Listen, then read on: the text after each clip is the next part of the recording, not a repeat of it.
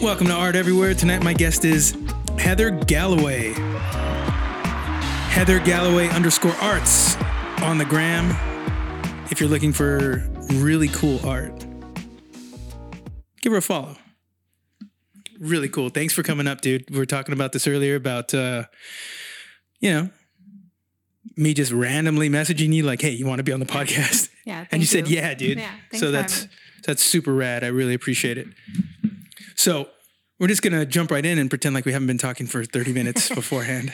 Yeah, this is totally new. I've never been in here. So totally new. Yeah. Totally. Yeah. So, dude, okay. So the piece that really caught my eye was the one that you showed at the Sac Fine Arts Center. Oh, the big pastel piece. Yeah. It was the, the painting. Landslide. Yes. Sorry. I've had two recently there. So I'm a little bit like, yeah.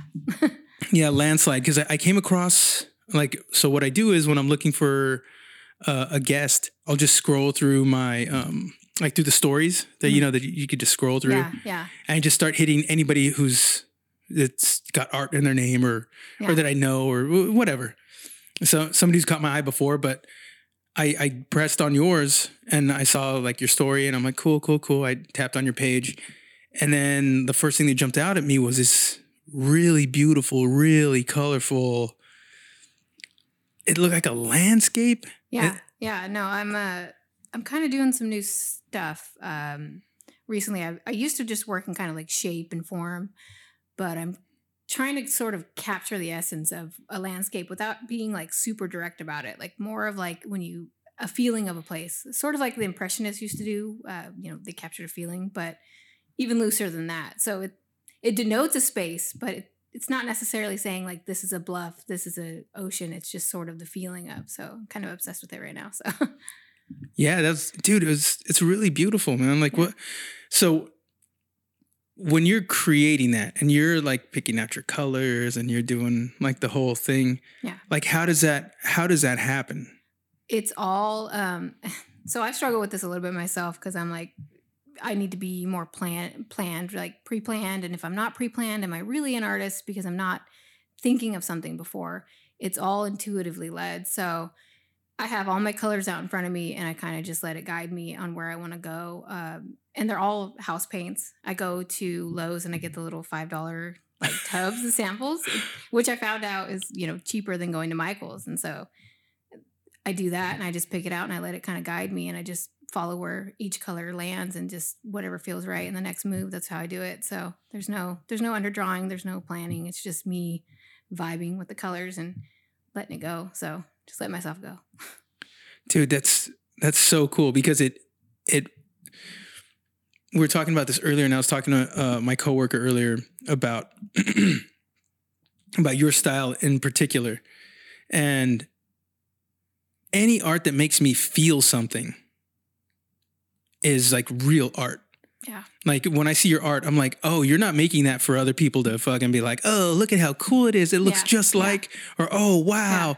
That reminds me of this other artist or like this other currently popular artist. Like it's like a pure expression for expression's sake. It's a tough space to be in though. I constantly go back and forth with like, oh, it's not like critically well done. So, is it art? Is it good? It's this dilemma in my head. And then I have to like slowly quiet that voice and say like, just follow it, because there is something to be said about having a piece of artwork that you can just look at and kind of rest at. It doesn't have to instruct you to do anything. It just lets you kind of be and lets you explore it. And it doesn't tell you how to do it. It just invites you in, right? So yeah, I don't know. I mean, I can do the technical stuff, but I got tired of it. I got tired of like being upset with like, it's not perfect or whatever. And just also like a little bit bored with like, I could make a 1-to-1 representation of your face or a flower, but you already exist, and you're here and you're beautiful. And why would I try to recreate that? Maybe there's something to be said about that, but I don't know. I kind of like the idea of creating something that isn't out there. It's in here, so. Yeah. Well, that's the feeling I got from your art, dude. Like just like everything you said, like that's kind of what I have been gravitating toward. What I've noticed my taste has like gone toward. It's more intuitive art. Whereas you know, I think everybody goes through a phase when, you know, we almost have to validate ourselves as artists, right? We got to be like, I'm not good enough unless I can do X, Y, or Z. Yeah. You're making art for other people. Yeah. For the accolades and the sort of. Yeah. And also like for me, I had to know that I could do certain things. Yeah. Like I have to know that I can make this blank piece of paper look like your face. Mm-hmm. Like I had to know that I could do that. Yeah. And even though it was impressing other people, I'm like, you're too easily impressed, sir. You know what I mean? I was like, I almost like, I don't like it. It's not good enough. Yeah. Like that was kind of my thing. And I think artists eventually start becoming more playful with their art. Yeah. You know, well, and just letting themselves rest in the idea of you know, of who they really are. Yeah. Well, it's like Picasso said, it took him a lifetime to learn how to paint like a child, you know. So one of my favorite quotes. Yeah, I love that too. Mario's heard me say it a million times, dude. It really resonated with me too, because for the longest time I thought I have to be impressive, you know. If I'm not doing something impressive, I'm not an artist. If I can't make the thing that people want to see, you know, because everybody's idea, well, a lot of people's idea of art is, oh, I can't even draw a stick figure. And it's like, well, that's kind of great though. Cy Twombly made a career out of scratchings and markings that aren't discernible to anybody other than, you know, himself really. So art isn't technical. It's just doing. It just is. You know, our art is art because we're humans and we want to communicate something, whether or not it's a actual person or just a color. It's you saying something. It's saying, I'm here right now and I want to say something. And how that resonates with people is all different. It's all subjective, but yeah, it's really, really cool. I could go on forever. Fuck yeah. Well, feel free, dude. This is your podcast as much as it is mine. Oh. I just happen to be here every week or every other week or whatever it is. Yeah. You know, but it's really about the artist. Yeah. Like I only invite people on here who I really think are, I don't know, dude. They just have like that spark. That spark that makes me go, oh, yeah. You need to be on the podcast. Yeah. What's that? Yeah. Yeah. I want to hear more. What's the process and what do you, Yeah. So, well, since we're going there, like where does your art journey begin? Like, how do you get to this point where you're making this stuff that you feel, you know? Well, I would say my art process started at a very young age, like most people, before I even knew that art was art. And then I started getting really good. And a great aunt of mine, she's still alive to this day. She took me aside and she said, you need some actual pencils, you know? And I was like, oh, wow. You know, like I'm an artist, you know? And she was like, yeah, you can make art. And she was heavy into like Bob Ross and all that stuff. So I loved it. It was like feeding my soul. But from there, it was just like, I identified myself like, yeah, this is it. This is what I want to do. This is what I'm good at. And it took a series of,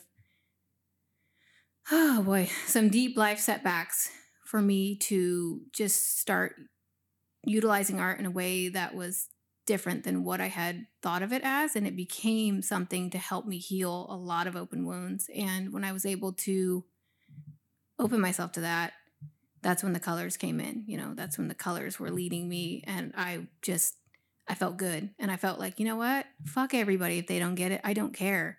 I don't care if it ever gets looked at or sold. It's great when it does sell. But I just felt like this makes me feel good. And I get good responses from people. Some people don't know what to make of it. I get a lot of questions of like, well, what is it? I'll never forget my dad walked in, my biological dad, and he said, what is it? And I was like, well, it's nothing, Dad, but like, you know, what is it to you? And he had no clue. He didn't know what to do with it. And it was like kind of a little bit of an emotional setback, but also indicative of our different styles of life, you know? So yeah. And it was, it's just been a journey since then of just accepting that it's valid and that it does something for people and it does something for me, more importantly. And it's also been really beneficial to my kids. My kids see art in a way that I was never exposed to. For me, growing up, art was my grandmother's like pictures of Jesus in the house, you know, and like weird country landscapes and like stuff that I just could not relate to at all. I was just kind of like totally felt out of like that was art for me. And so, yeah, using this and seeing this and meeting other artists, it's just totally validated what I'm doing. So yeah, it took a long time though to get here. It's a process, and there's still days where I'm like, I don't know. Is it? Does it make sense? You know, is it good? I don't know, but I keep doing it. So here we are doing a podcast about it. So it must be something, right? I mean, yeah. Well, I think it's supposed to touch the people it's supposed to touch. Yeah. And everybody else. I think the best art is that way. I don't think the purest art is meant to touch everybody. Yeah. I think the purest art alienates a lot of people. Yeah. Well, and it's subjective, right? I mean, it's like some people see a beautiful face and some people say that's not for me. So, I mean, it's subjective, you know, it's totally your own experience. And it's taken me years to validate artists that I thought were like totally weird. I grew up like really not grew up. In the last like 10 years, I thought Warhol was just a kook and like, what? This guy is like fake and weird. And I'm like, whoa, no, like this guy was fundamental to the movement of art. And it just like, yeah, I had to humble myself a little bit and sort of sit back and like say, yeah, I'm doing the thing that I don't want people to do to my art. So yeah, oops, sorry. Yeah, I went to the Warhol exhibit. See, I like all those weirdo artists. Yeah. Because I'm like, there's no fucking way you're working at Walgreens. Yeah. You're either going to be a fucking artist or you're going to be a homeless dude. Yeah. You know, there's no in between. Yeah. And when somebody ascends like that and they have this voice, and again, it took me a while to get it to come around to Warhol too. Yeah. But when I like read like some of his quotes, when I read like some interviews with him, and you know, he had the idea for Interview Magazine. Yeah. No, which is kind of what gave me the idea for this podcast, because it's an artist interviewing other artists. And that was the whole thing about Interview Magazines. It was like you get an actor and he's interviewing a boxer, you know, just like randomly, like, hey, we met once somewhere a long time ago at that party. And like, oh yeah, hey. So, or it's, you know, some dude, he's a fucking, you know, professional motocross dude, and he's interviewing a supermodel. Yeah. Like, what the fuck do they have in common? It's all connected because it's all an art. It's all about somebody living who they truly are. Mm. And that's where this idea comes from. But when I saw his exhibit at the Crocker, this is like 6 years ago or so, I was like stunned, dude. Yeah. Well, I think it's sort of like me peeling back the layers of onion of my own way that I was crucial to my own art, you know, and what it was. So yeah, it took me some growing to like actually say, yeah, no, it's all relevant. Like, what am I doing? You know, like I'm kind of being my own worst enemy here. And so, yeah, but yeah, abstract art is funky. It's a funky world. And for women, especially, it's just now starting to sort of become aware, you know, that all these big names, all these women were doing it for years behind the scenes. And that's why I kind of got obsessed with like Hilma. I don't know. I think you saw that one. It's that like portrait of Hilma off Klimt. She's a widely now known as like the first female abstract artist and the first abstract artist, but not claimed by the museums because they can't sell her work. So they don't want to say she is because they can't make any money off of it. So long story, she held on all this work for years. After she died, she instructed her family to like not sell it or do anything with it until years after her death, to then bring it all together and show it all at once. The scale here? Yeah. Oh, no. That's a different thing. That is Edie Bill. That's a whole other obsession I have. That's a different thing. Okay, pull up the one that you're talking about. Let me see here. Yeah, she's really cool. Her stuff is like wild. It's I don't even know how to operate my own phone right now. So this is fun. I'm like opening up pictures. Like what? Well, like when I went through your page, I was like, oh. Like if somebody told me, hey, this person has severe. Okay, yeah. I saw that one. And so the background is kind of an homage. Did you paint that? I drew it with pencil, and then there's paint and ink. But the background's kind of an homage to her style of work. She did this like, she was all over the place. I mean, allegedly guided by spirits in some way too. So, you know, that was kind of in the timeline, the vein of that time. Oh, a crazy person.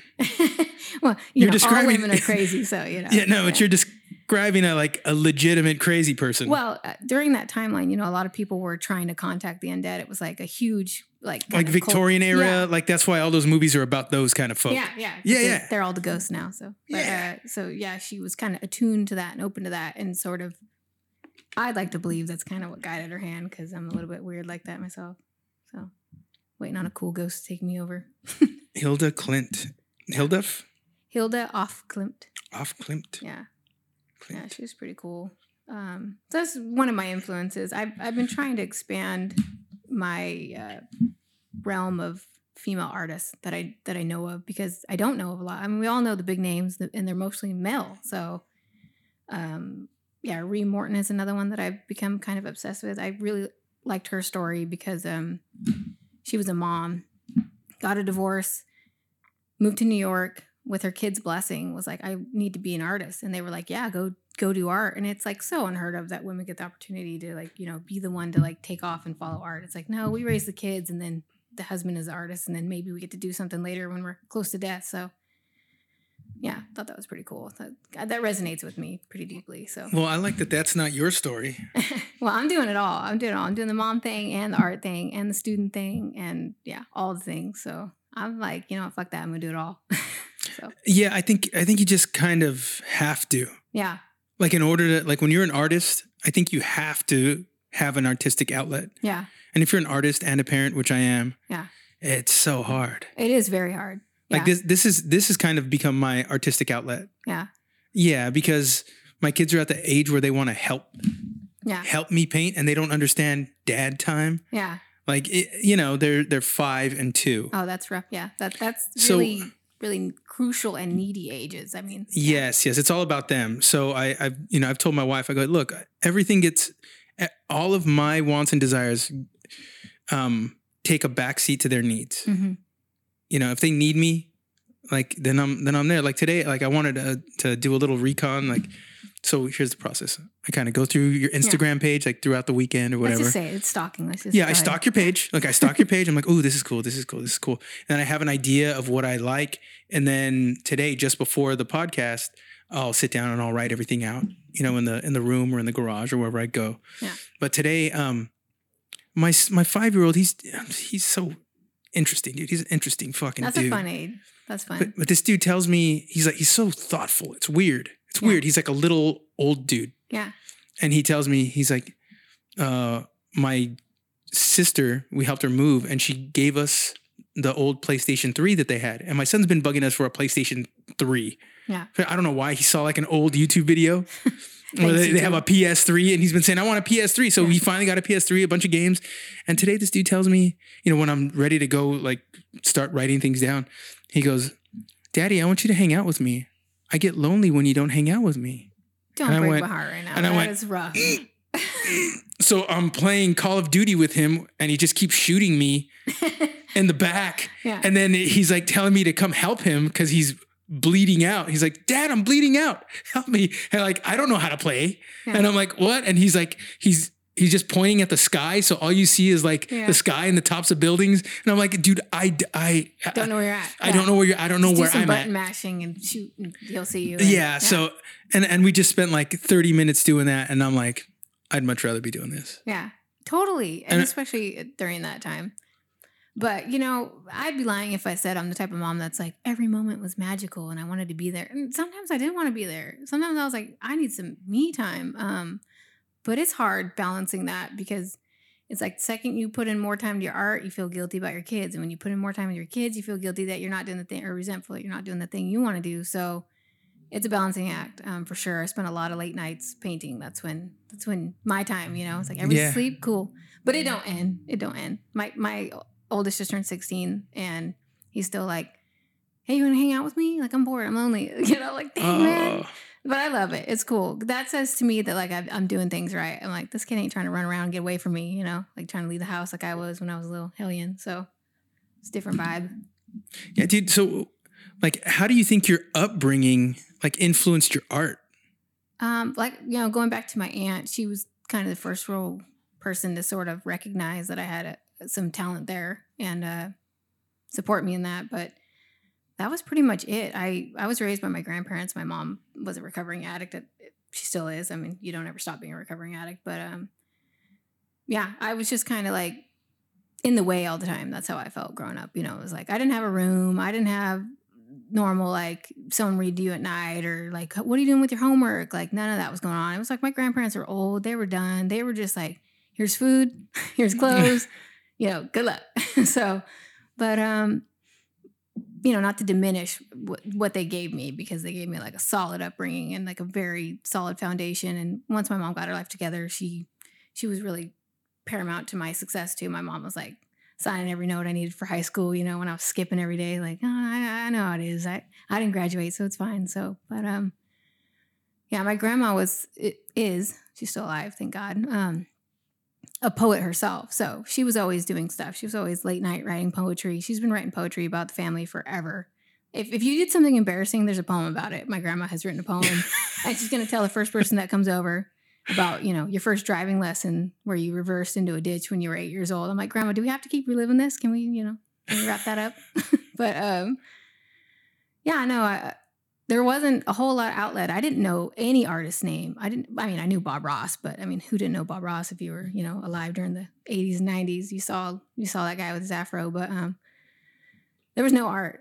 I didn't know anything. When I got really into art, I was living in Houston, Texas, actually. And I was painting to kind of get over a bunch of stuff that I won't go into, but a lot of heavy stuff. And I started going to art shows, started talking to other artists, started hearing all these big names. Oh, well, this reminds me of this. And have you heard of Cezanne and, you know, and Monet? And I'm like, oh, wow, like boom, boom, boom, boom, boom. And then started doing homework on it, started like thinking about it, exploring it. And, you know, and I'm still new to the art game. I'm back in school, you know, pushing 40 almost. And I'm back in school and I'm going for my BFA in studio art, and a little pat on my back for that. And, I'm now learning about all the artists that like everybody's been talking about and seeing all the stuff and like really getting a view of the arc of art. And so it's been crazy. It's been a little crazy coming backwards, flying backwards into the art world. But I like it this way because I feel like I didn't have all that like stuff in my head telling me I was or wasn't, you know. So it's been pretty wild. Yeah, when you're free to like discover your own path, it's kind of what you want to give kids, right? You want to give them the ability to like discover their own path and not tell them it has to be done like this or it has to be done like that. Yeah.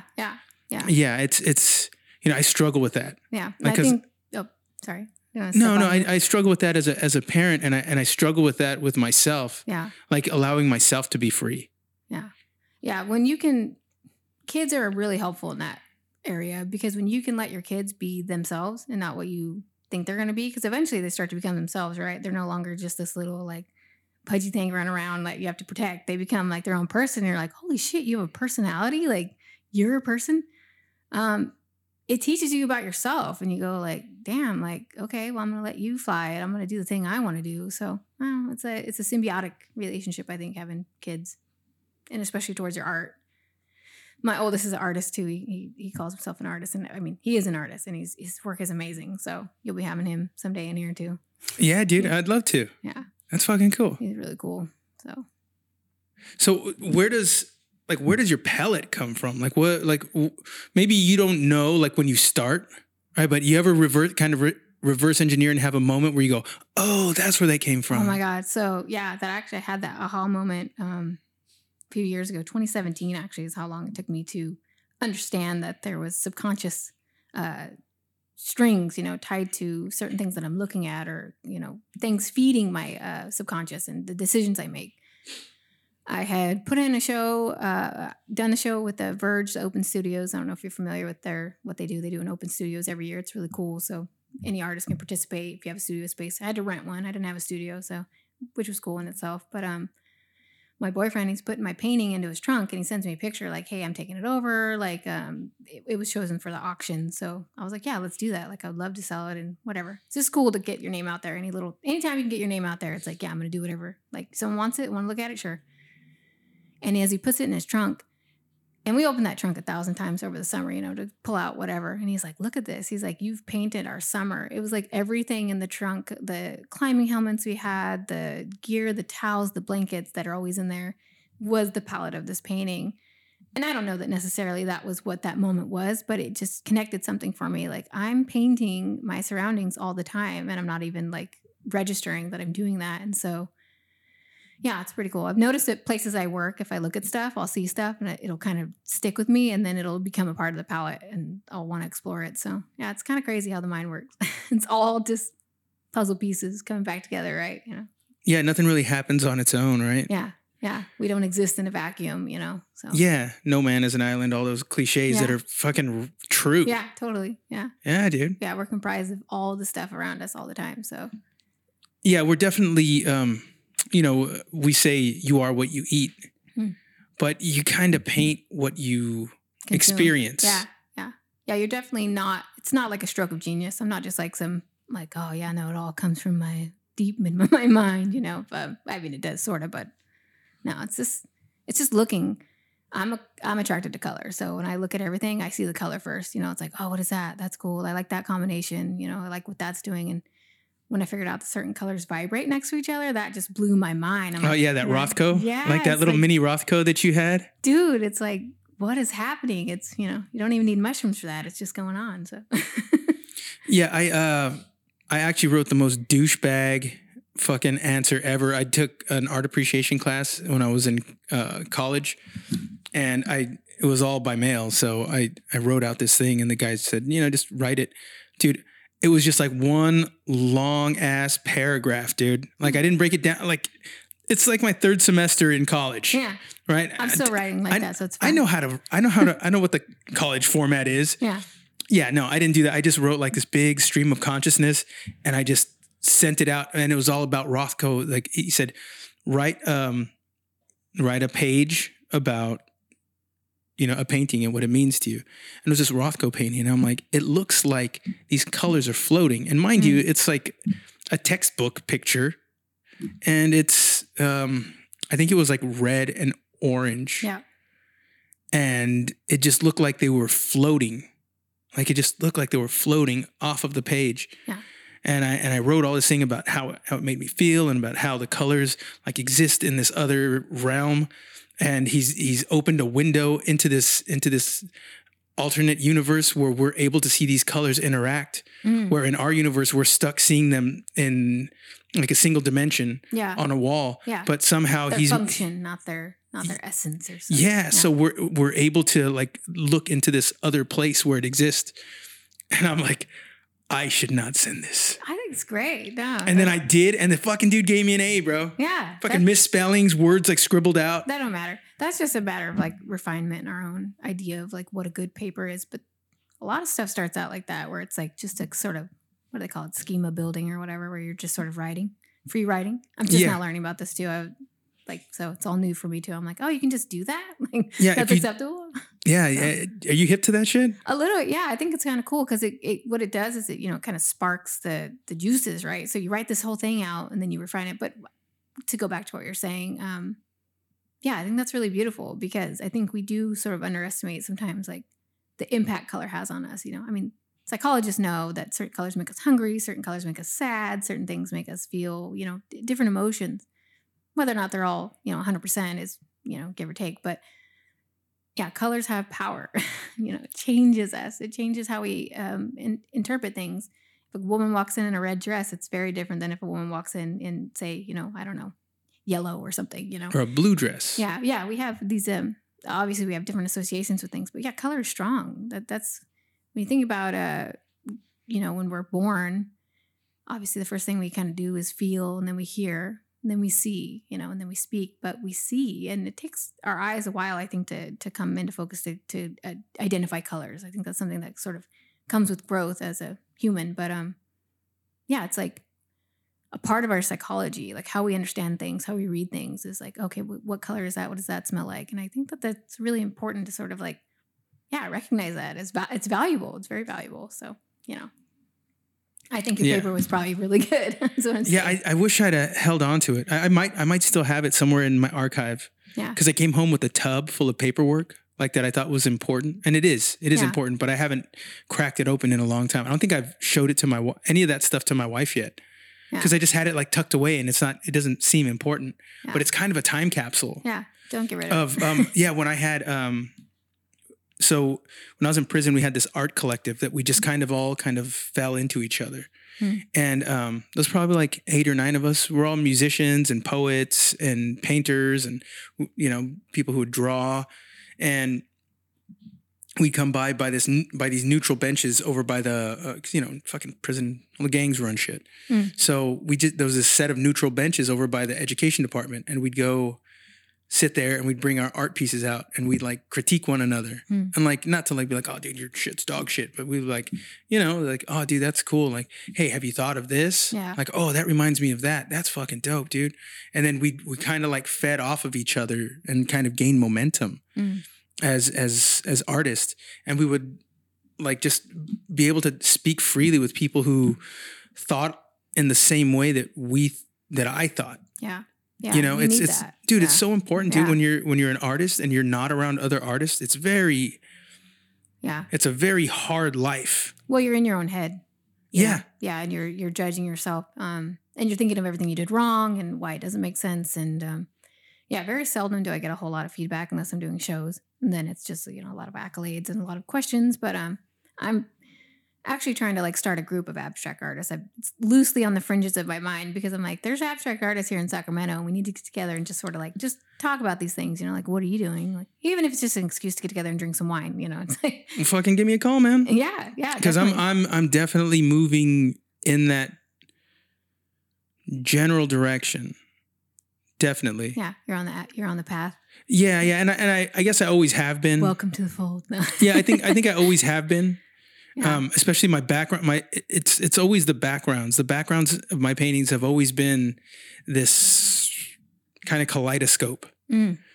And it's always like, I remember me and my buddy were talking one day and we used to run the track and we'd run for like miles and miles and miles and we'd just talk. And he'd be like, hey dude, you ever think that maybe your paintings like live somewhere? Like the people in your paintings live somewhere, like they're people, like they're things. And maybe the backgrounds that you paint are actual places. Yeah. And I was like, what the fuck? And he's like, yeah. And I was like, oh, dude. And these are the kind of conversations we'd have about these things. And he was a graffiti artist. And he was like, yeah, dude. He's like, that's where like the ideas of like a force field around a piece, it's to like ward off like the bad spirits or to protect themselves against, the like the adversarial pieces that might inhabit that realm. Yeah. You know what I mean? Or like draw cannons on a background to keep the buffers away. The guys who come by and paint your shit. Yeah. And I was like, whoa, dude, that's crazy. And he's like, yeah, man. He's like, there was the OGs would really like be heavy into that shit. Yeah. Into like what this all means. Like it all means something. Yeah. And it just helped me to like really believe in my art. And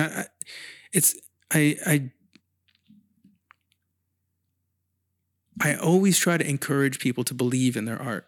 Yeah. Because if you don't believe, like how is anyone else going to believe? Yeah. Right. And it's easy to believe when it looks exactly like something. Yeah. Yeah. True. But when you're an abstract artist and you're doing this vortex of colors like you do, and it's making you feel something when you're painting it. Yeah. And you can convey that to somebody, even if it's just one other person or 2 other people in the room. If they feel that, like, dude, that's everything. You've invited them into this other universe. Don't make me choke up.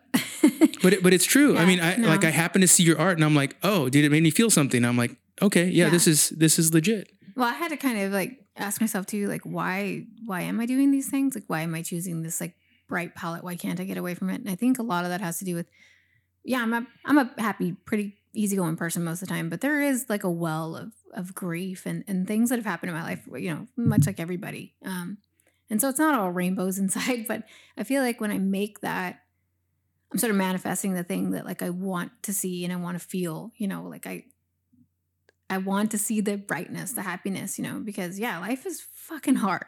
It's fucking hard and it takes a lot, and it's a consistent battle to get up every day and choose to be alive, and really be alive, not just like, going through the motions. Some days are like that too, but I've had my share of demons, and painting has allowed me to sort of like kind of quiet them down for a little bit. Like, you guys sit down for a minute. It's someone else's turn to be up front. So yeah, it's really helpful, and I think it's important. Yeah, have I said that? Yeah, and you've said that really well, dude. Because the number one thing is to be able to convey, like, I don't know, dude, your essence. Yeah. Right? Yeah. Kind of return to that childishness too, I think is we have so much pressure growing up to sort of like grow up, make the next turn, get into the next phase of life. Are you doing this yet? Are you doing this yet? And childhood kind of gets lost in that and kind of like negated as something important. And I feel like coming back to that is just,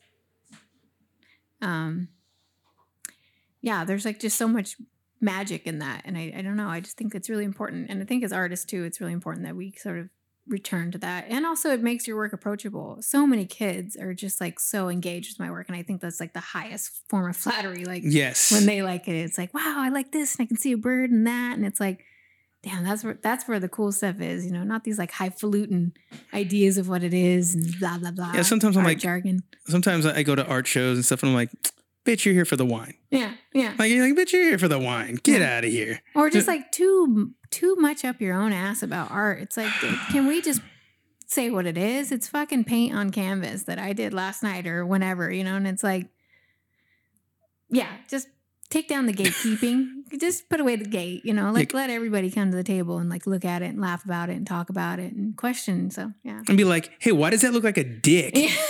Like, say that, dude. Funny you should say that. I did find a phallic symbol in one of my paintings, and I was like, "There's a fucking dick in that." Like, there's a fucking dick in the it's painting. on my living room, so the kids see that. I'm like, let's not talk about that. That's all I see, dude. Whenever I see a VHS of Little Mermaid, that's all I look for now. The dicks are there. Yeah, they're everywhere. Yeah. There's also like an Oompa Loompa in mine. I don't know how that happened, but I was like, damn, that's an Oompa Loompa carrying a stick with a freaking satchel of clothes on his back. But it just happens, man. Yeah. My mom's the worst at that. She'll look at my paintings. She's like, oh, you see that right there? There's a guy sitting on a cliff. I'm like, now I can't unsee it. Like, now that's all I see every time. Thanks, Mom. My mom's a wild card, though. She's a pistol. Mm. But, so here's the thing we have in common. My dad was an alcoholic, like bad. And I think something about not feeling taken care of. You mentioned feeling like you were in the way. Like, yeah. I very much, when you said that, I related to that a lot. Yeah. And I felt like maybe not necessarily taken care of. You know what I mean? Like, yeah I was cared emotionally neglected. Yeah. Call that. Yeah. But just, but as a kid, I don't have that vocabulary, right? So I just kind of have this feeling. Void. Yeah. I like this void. Yeah. And I think that, like, when you grow up with that as a kid, like, it's like a lens that's placed over your eyes. Mm. And you experience the world through that lens. And I think that, like, the kind of art that you make, and the kind of art that at my best, I make, it kind of makes up for that feeling. Yeah. Yeah, that's heavy. You know what I mean? Yeah. It kind of makes up for that feeling, like I'm taking care of something. Yeah. Like I'm taking care of this thing that, I'm giving something to the world that I didn't get as a kid. Yeah. And now I'm just putting it out there, and it's just there. And when it's there, I don't think of it that way until, like, every once in a while I'll go back and be like, ooh, there's a lot going on in that painting, even though there's not like people, or there's not this, or there's not that or there's a person in it, but maybe the part that I'm focusing on is what's giving me that feeling. Mm. Right. It's like I've taken care of something. I've taken care to make this thing this. Yeah, validation. You're like patting little you on the head and saying like, "Good job, look at you." Yeah, yeah. You did it, like and you're worth it. Yeah, you did this good thing. Yeah. Yeah, it's interesting.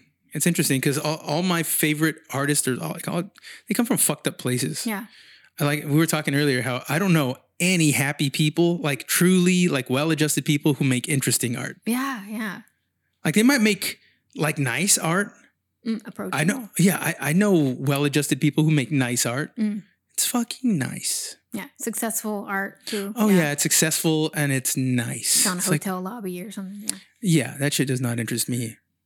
Yeah. I mean, look, I love people. I love somebody I love people who are really good at shit. Like if you're really good at something, I'm like, fuck yeah, dude. That's fucking badass, dude. Yeah. I don't care if you're like the world's fastest oyster shucker. Like that's fucking that would be cool. Like that's fucking mildly impressive, dude. Yeah. Like, okay, I'll give you that. That motherfucker could shuck some oysters, dude. Yeah. But I know what you mean. Yeah, there's a difference. I mean, I'm there with you because it's like, while everything is valid and important, and yeah, if a healthy society is functioning, they're making art, right? Old people are walking at night and children are playing in the streets. That's a healthy society. We're not preparing for war. We're not surviving. We're thriving, and so everything is important. Yeah, some things resonate and speak a little louder or sometimes softer even. But yeah, all my best artist friends are fucked up. Yeah. When my son started creating art, it came out of some deep wounds too. So there's something to be said about that. Yeah, and we were talking about this too. There's a lot of science behind that, the way that art is healing and just like immediately does something to the brain and the body that you just can't get anywhere else. I mean, whether that's music or singing or painting or just even like some forms of communication can be a form of artwork, right? I mean, the way that you're talking, the way that you're putting your words together, poetry, whatever. Yeah, it's all crucial, and it says something about us as humans, and it says that, good stuff. That's where all the good stuff is. That's where all the juicy stuff is. Yeah, dude. Yeah. Yeah. That's what we're supposed to be doing. Yeah, that's why I can't really relate to Leave It to Beaver. Who can? What the fuck even was that, dude? That was weird. Look, I get weird, dude. There's always like a moral to it. Like every episode had a moral and all that shit. But trash. But sorry. But it's like so unrelatable. Because if it fucking was a fantasy of dude, the fucking parents slept in different beds. I'm like, hey, are you guys constantly fighting? What the fuck? Well, wait a second. I can kind of relate to that because snoring is real. And yeah, but they sleep like there's a nightstand between them. That shit was weird. Nuclear family, my ass. That's fucking weird. No, we're not meant for that. Sorry. Yeah, sorry. Dad's giving mom if it's a healthy family, Dad's giving mom a Dutch oven every once in a while. He's hitting her with the Dutch oven, bro. We were just talking about that the other day. My boyfriend and I, we're like looking at this new building come up, and I'm like, I think it's gonna be a Dutch brother. He's like, Dutch oven. I was like, what the fuck? He's like, yeah, it's what I think of every time. I'm like, well, I mean, you can't help it now. Yeah, no, like normal relationships aren't like that, dude. It's just it's not real. It's scripted. It's patriarchy at its fucking finest, like we know what's best. Yeah, let us tell you. Like there's literally a show called Father Knows Best. Fucking what? So like creepy, dude. Dude, at my house, look at my house, like my wife is usually the voice of reason. Bro, yeah, it should be like mom knows fucking everything. Where's that at in the kitchen drawer, Yeah, a lot of times I think like do you have 3 children?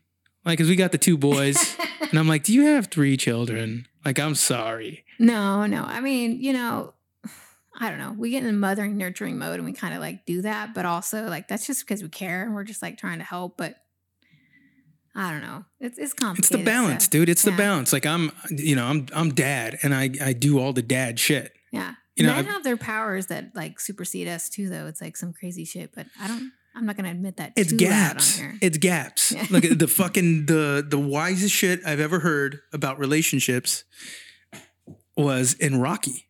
Yeah. So, Rocky is dating Adrian, right? And Adrian's brother's Paulie. And Rocky goes over there to get some meat from Paulie. He goes, hey, Rock, let me ask you something. He said, what is it with you and my sister? I don't get it. What are you seeing her? And he goes, we got gaps. And he's like, gaps. What's gaps? What's that? What's gaps? He's like, I don't know. I got gaps. She got gaps. Together we fill gaps. That's cute. And I was like, yeah, it's kind of a weird one to revisit though. I was like 10 yeah. when I was like 10 when I heard that, and I was like, yeah, that's so fill each other up in different ways. Yeah, we need each other. They're complementary. Yeah. Well, if you look back to like every great civilization ever, like all the way back to like the best, the indigenous times, the women were the leaders. Yes, the men were chief, but they were not voted in without the women's approval or say so. And even like our founding fathers of this glorious place, I'll just say that with quotations, looked to the natives and how they ran their, their tribes. And that's, the women were in charge. And they took the plan from them, but they didn't include the women.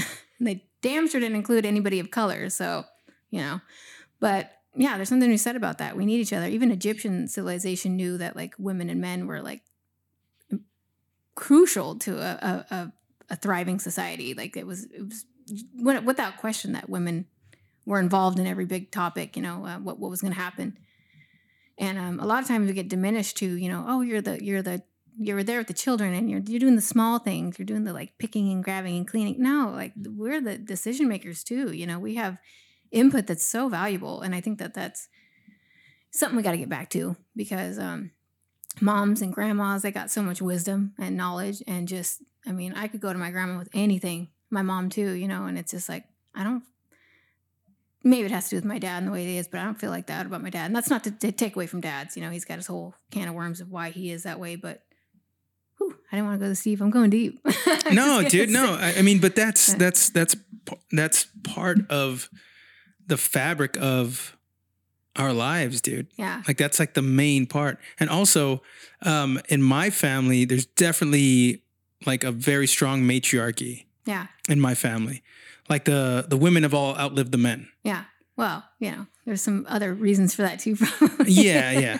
Same here. Yeah. So the women have all outlived the men, and they've taken the lessons that the men have left behind. Yeah. That all my uncles and, my grandfather and my dad and everybody has kind of left behind, and they take the lessons and they're able to share them. Like I go and pick their brain. Yeah. Pass on that info. Like, tell me about this. Tell me about that. When I go see them, like the first thing I always go sit with my aunts, and I just let them talk. Yeah. They want to tell me something. Mm-hmm. And I just let them talk. I just sit by them. I grab them a glass of wine. I grab them my aunt, one of my favorite aunts is I guess they're all my favorite for different reasons. You can't say that, man. They're gonna be like, which one is it? They're all my favorites for different reasons. Yeah. I'll say that. Like it's like kids. Like I don't have a favorite kid. Yeah. I love them differently. Yeah. Like I love them for different reasons. Get used to saying that because my kids, they always ask me, so which one is your favorite? I'm like, yeah, I'm going to tell them, be like, hey, you're my favorite kid. He moved out a long time ago before you guys were born. He disowned me. I respect him for it. Is this a real story or you just put me on? See, I'm telling a convincing lie. Man. See, no, my kids are going to believe me. I love it. You just validated that I can. Man, I don't know. Maybe it's real. Maybe you never know. I wanted to. I used to tell one of my friends, I'm like, yeah, dude, I'm going to have like a picture of like a fake of like a kid. Just like pay a kid to take a picture of me and my wife, and then tell my kids like, oh no, that's your older brother. Hide it in the attic. Yeah, and he, we sent him off to military school because he didn't listen. Yeah, he's gone now. Yeah. He's just fucking, Yeah, my kids ask me that too, and I'm always like, completely straight face, like, I love you both so much. It's like kid, like rip me to pieces just thinking about it, like how freaking beautiful it is to have them in my life and how wonderful they are. And I'm like, man, no, you're so different. There's never a favorite. That doesn't exist. I love you for different reasons, and like it's so cool. Yeah. And some of the same reasons. Like they're so similar too. Like they would never admit that, but maybe they would. But yeah. So like I like to get my aunt a drink. Yeah. Right. I get them a drink and just let the stories fly. Yeah. Because they don't hold back. Yeah. Especially women of a certain age, they don't give a fuck anymore. Yeah. Their husband dead. Yeah. They don't give a fuck. All secrets are out. They're telling you everything. Yeah. Like, oh shit, I wish I didn't hear that. Wish I didn't hear that. Yeah. Fuck. Oh man. But that shit's important, and I think, with any luck, dude, my kids they're growing up with my art on the walls. Mm. So I have like, I think I painted like 5 pictures of Vicky now. I have like 5 pictures of my wife that I painted. That is so sweet. Dude, she...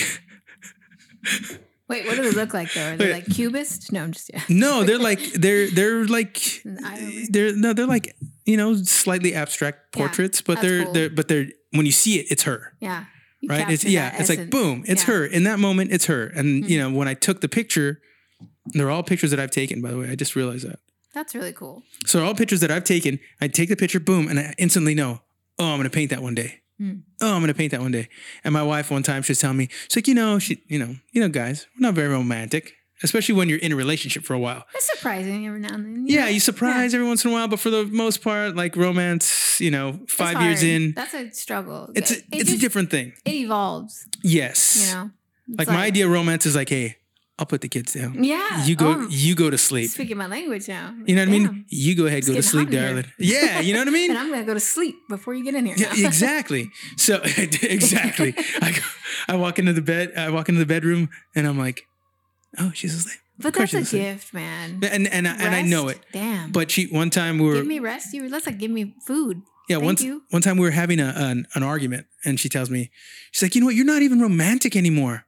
She's like, you're not romantic. And I'm like, I'm looking around and there's a painting, a half done painting of her on the easel in front of a full size painting of her on the wall with another painting in the kitchen behind her. You know what that is though? That's just her saying like, I want to hear you say that you love me still, you know? Oh yeah. I like your fire kind of, you know? Oh yeah. And I told her, I go, hey. It's hard. Sometimes we lose our language too. I go, hey, there's 4 pictures on the wall that I painted of you. What other girls do you know have 5 paintings that their husband or loved one or lover or whatever partner has painted? How many? God, and she's on the ceiling too, man. Really mix it up. But, you know, I tried pulling that out again, like a year later. She's like, don't give me that shit. You already did. And I was like, oh, fuck. Yeah. I gotta find another one. Yeah, that's hard. I know that too much. I was like me and my partner, he's a photographer. So I'm like, you don't take pictures of me anymore. Am I ugly now? You know, like what happened? Ooh. What happened? And then he gets a camera and he's like, no, I'll take pictures right now. And you're like, nope, that's not what I want. Well, and then when he does, I'm like hypercritical, like, oh, I look terrible. Oh my God. And he's like, see, like what? No, you look good. I'm like, no, it's like weird double chin, like delete it. No. Oh, dude. I just post pictures now. I don't ask my wife anymore. Yeah. I just, if we take a selfie and I like it and I think I kind of know her taste in her selfies, but I don't want to post her selfies. Yeah. I want to post a picture that's in the moment. Boom. Yeah. And I take that. Like whenever people ask me to do like portraits, like for birthdays or Christmas or whatever it might be, I always tell them, send me like 30 pictures of the person. Mm. And they go, why? I go, because you're going to do this thing. We're going to try to find a picture that you think they're going to like or that you think looks like a picture that they, you know, we control our images like pretty strongly now. Yeah. Right. Like in the 80s, if you go through photo albums from like the 80s and 90s, everyone's like fucking eyes closed, in the moment, fucking double chin, somebody throwing up in the background. And those were all the pictures you had. You had 32 pictures. That's it. That's all you had. Yeah. Kodak. And they just get that shit developed and whatever it was. Everyone's got red eyes. Fuck it. Everyone's got red eyes. Yeah. Well, now we can curate all that shit. Yeah. And when somebody goes against what you do, it's very jarring. Like people don't like it. Like, oh, I don't like that because they're not in control of their image anymore. Here's the thing that I discovered. And I tell people this. I go, you're going to send me a picture face. And they go, well, what's a picture face? I go, the picture face is the face that person or you, if you're in those pictures with them, that you make for whenever somebody says, say cheese or, hey, let's take a picture. And you never make that face when you're not taking a picture. Yeah. That's not your normal. That's an unnatural face. Yeah, that's an unnatural face. Yeah. I go, I want a picture when like Candid. You're in the moment. You're not posed. You're just like there and it's your essence. It's like, oh, that's the one. Mm. So when I get close to those with me and my wife, when we're taking selfies, whatever, I just post them. I don't even ask her. Yeah. Because she'll be like, oh, wait, my eyes are low. And I'm like, no. We're not. We're post. Well, something I read and even though I'm critical of myself too, especially how I look in photos. You know, the older you get, it's a little bit like, damn, dude, like what's happening? But I feel it. It's all fine because one day my kids, that's all they're going to have left. And they're going to be like, they want to see all of it. You know, they don't want to see the perfect moments of like you're talking about where I'm just staged and like a robot. Hey, Mom, like, that doesn't even look like weird you. avatar. It's like, no, fucking give me the photo. I just got off the toilet and I'm rushing out of the bathroom. Like, get away from me. Like, you know, the moment where you remember it, you feel it, you know, it's like, yeah, it's important. So kudos to you. So yeah. And Boris is doing it for me too. That's my guy. Oh, Boris? Yeah. He makes me look beautiful. I don't know how he does it sometimes. Oh. Things are slipping. Nah, dude, you're a doll, man. Boris is a lucky guy. Well, Boris is a lucky guy. Say it a little louder. No. Just kidding. Yeah. Shout out to Boris taking those good pictures. Yeah, thanks. So look at now we're gonna change gears a little bit. I'm just gonna ask you some random ass questions. Let's shoot. Okay. So what is your favorite movie to watch when you're looking to laugh? And your favorite movie to watch when you're looking to be a little bit sadder than you currently are? Ooh, sadder one is easier for me to go to. What's your go-to, like, let's be sad right now? Ooh, so my good sad one that I'm into right now is The Marriage Story. The Marriage Story? Yeah, it's so freaking like close to my experience with like child custody and divorce that I'm like, it just like feeds something in my brain that's like, ooh, that's like gritty and awful and like, but it turns out sweet, you know, unlike real life, but you know, sometimes. Who's in it? Adam Driver, Scarlett Johansson. Oh, I've heard of this movie. Yeah. I mean, you know, I don't know. It's a particular flavor. Boris is not a fan. He's like, it's too real. Like, I like it. I like it. They do this like awful, Ray Liotta's in it. He's one of the lawyers for him. And all that, the way that that's portrayed. And I've lived some of that. So yeah, I don't know. I like it. It's kind of weird and sad, but, isn't that weird that we do that? Yeah. Like, cause like, I know myself and I know like when I'm sad, I want to put on a sad song that makes me a little bit sadder, but that somehow makes me a little happier. Well, it's like you feel less alone with your emotions. You feel like someone else has felt it. You know, it's like we isolate when we're sad. Well, at least I do. So it's like it's a way of not being alone and being alone. You know, so nice. Yeah, but it's a way of being understood. Yeah. Without having to like spill the beans to anybody, you can just kind of be in your own little fucking. It's the Hallmark card of emotions. It's like it says it all. You know, you don't have to go through the trouble of figuring it out for a second. You can do that later. You know, right now you just want to get through it. So, what's your happy movie? What's your movie when you're like, you know what, dude, I'm gonna fucking laugh right now? Damn. It used to be Grandma's Boy, but I don't know if I could watch that anymore. That's got a lot of cringeworthy. Like we have gone so lightning fast through like what we deem acceptable anymore, but man, that was a funny one. I love Grace and Frankie. I don't know if you're probably not familiar with that show. It's like two old ladies that live together. Their husbands. Is it with Lily Tomlin? Yeah, and yes. I know what Jane Fonda. I know of the show. I've never watched it. Because I'm not a lady. Yeah, well. Yeah, there's a little something for everybody. You know? Yeah. But yeah. And that's what makes you laugh? I love it. I like imagining that it's me and my best friend in the future when our husbands are dead. We're just like living together and just, you know, doing wild shit still. So a return to our youth sort of when our kids are grown. And yeah. So what's the next question? Next question is, what's your favorite band? Oh no. And why? Oh no. There's so many. Oh my god. Okay, well we can go eras. Okay, we could do that. Damn. I like obscure stuff too though. Like okay, so what is your favorite band from high school? High school Heather was like System of a Down. Nice. Sublime, balls to the wall. Anything that was like loud in your face and ridiculous, the better. And I like Bob Marley too, but that says more about my past than I care to share. My kids might hear this one day. I'll tell you later.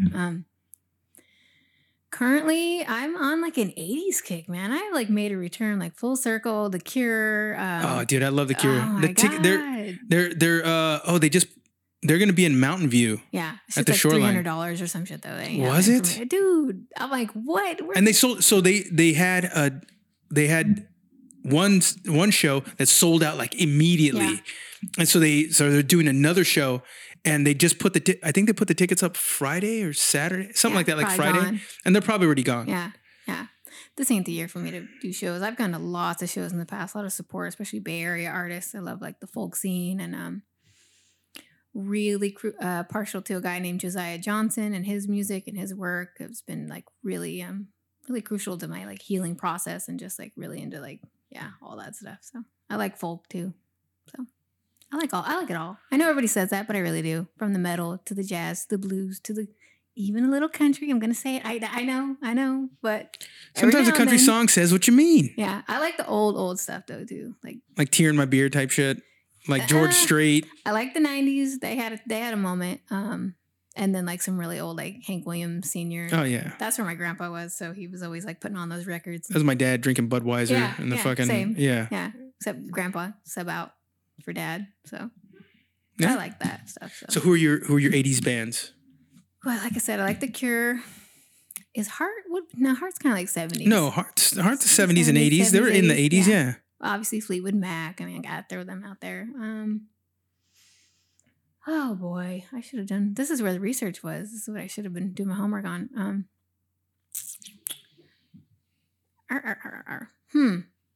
Yeah, I mean, I'm really hung up on The Cure right now. Depeche Mode. A real soft spot for me is some '90s too. I love the Cranberries. Like they can literally do no wrong, man. Every song they make. No Need to Argue is an amazing.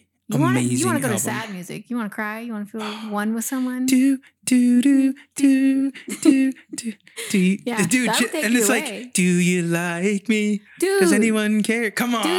Do they care? Yeah, no, it really. Oh my god. Yeah, do you like me? But does anyone care? Yeah. Like, holy shit. Yeah, my son's up on that right now. Shout out to Finn. He's like, Mom, Cranberries. I'm like, it has happened. Like, you've arrived. So, yeah, it's been pretty cool. Dude, and when you listen to, like, Linger, when you listen to that song, it's like, transformative, dude. It, like, I don't know. It just makes you, like, feel what she means. Yeah. Like I feel like if I didn't speak English, I'd still know what she means. Yeah, that's like, yeah, the sounds she's making are definitely like something that I think everybody can relate to because it's just, it's from the soul, you know. It's a very deep place that she's going when she sang "Rest in Peace" to Dolores.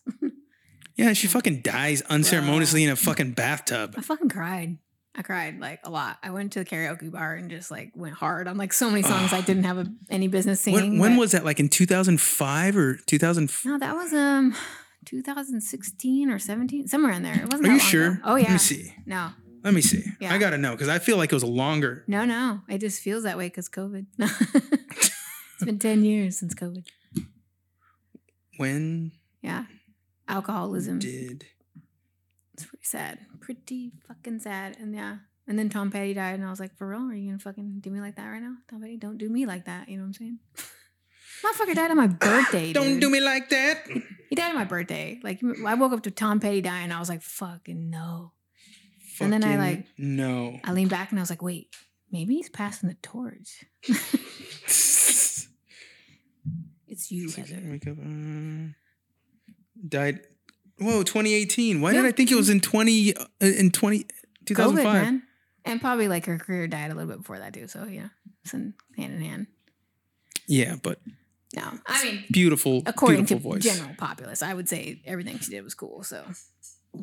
Do you do that? Do you like do the deep dives? Like when you like somebody, you go into all their solo albums and all that stuff? Yeah, and like obsessive, like their whole life. I want to know everything. Like who were you? Where did you come from? What are your kids doing now? Like all Dude, of it. I found some. So my sister, we helped her move this last weekend.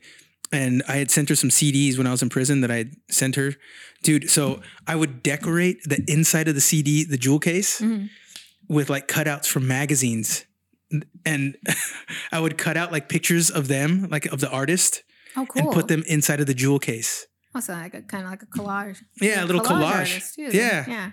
And I opened it up and I'm like, dude, what a fucking weirdo. This guy's gonna fucking. No, that's cool. I mean, I would do that. That sounds, yeah. I was gonna be like, this guy's gonna kill somebody. I was like, this guy's gonna fucking kill somebody. No, man. Like, well, no, that's like getting obsessed with stuff is cool. I mean, you know, to a degree.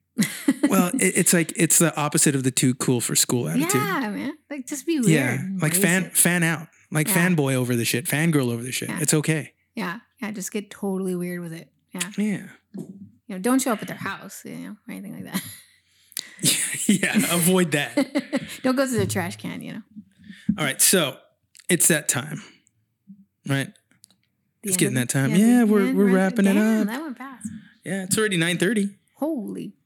So it's my bedtime. It's past my bedtime. We're so lame, dude. We're in bed like 8:30. I got little we got little kids. kids. Yeah. We're on their schedule. Yeah. You know, so because rain or shine, they're waking up at 6 a.m. God bless them. And my 5-year-old runs over to the piano. 6 o'clock. The lights aren't even on yet. And he's going bam, bam, bam, bam, bam, bam, bam, bam, bam, bam. I'm like, motherfucker, playing Ode to Joy at 6 a.m. I mean, that's beautiful, but also who got the piano? They need to die. Where are they? They need to go.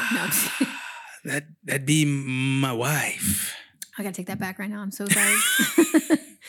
No, my kids had one of those poppers, the thing you push around the balls, and I was like, I'm gonna. Oh no, we threw that away. I hit it so many times it came back out. No, we threw it away. We lived at the apartment complex at that time, and we threw that motherfucker away. Yeah, but they just started liking it. And it was like, no. This thing's got to go. We're moving soon. Yeah. Into the dumpster. Yeah. I understand it, but also I hate it. So yeah. It's like, no. So I ask everybody, right? Let's just say, yeah, God forbid. I'm scared.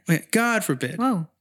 You get invited to this art show, this like, hey, just come bring your free art and just come. It's free, it's for exposure. You know how these things go. Yeah. And then nobody hears from you ever again. We don't know where you went. You know, you could have moved back to Yuba City. You could have moved to Texas. We don't know. Yeah. Heather, we don't know. And look, we don't know. We're all wondering. You just gone. You just dipped. Yeah. You just said, you know, I'm gonna live this incognito artist life. Ooh. We don't know. Sounds nice. Right? Painting under a pseudonym, maybe? We don't know. Okay? And all that's left is your legacy. What you left behind. What do you hope to leave behind? Wow.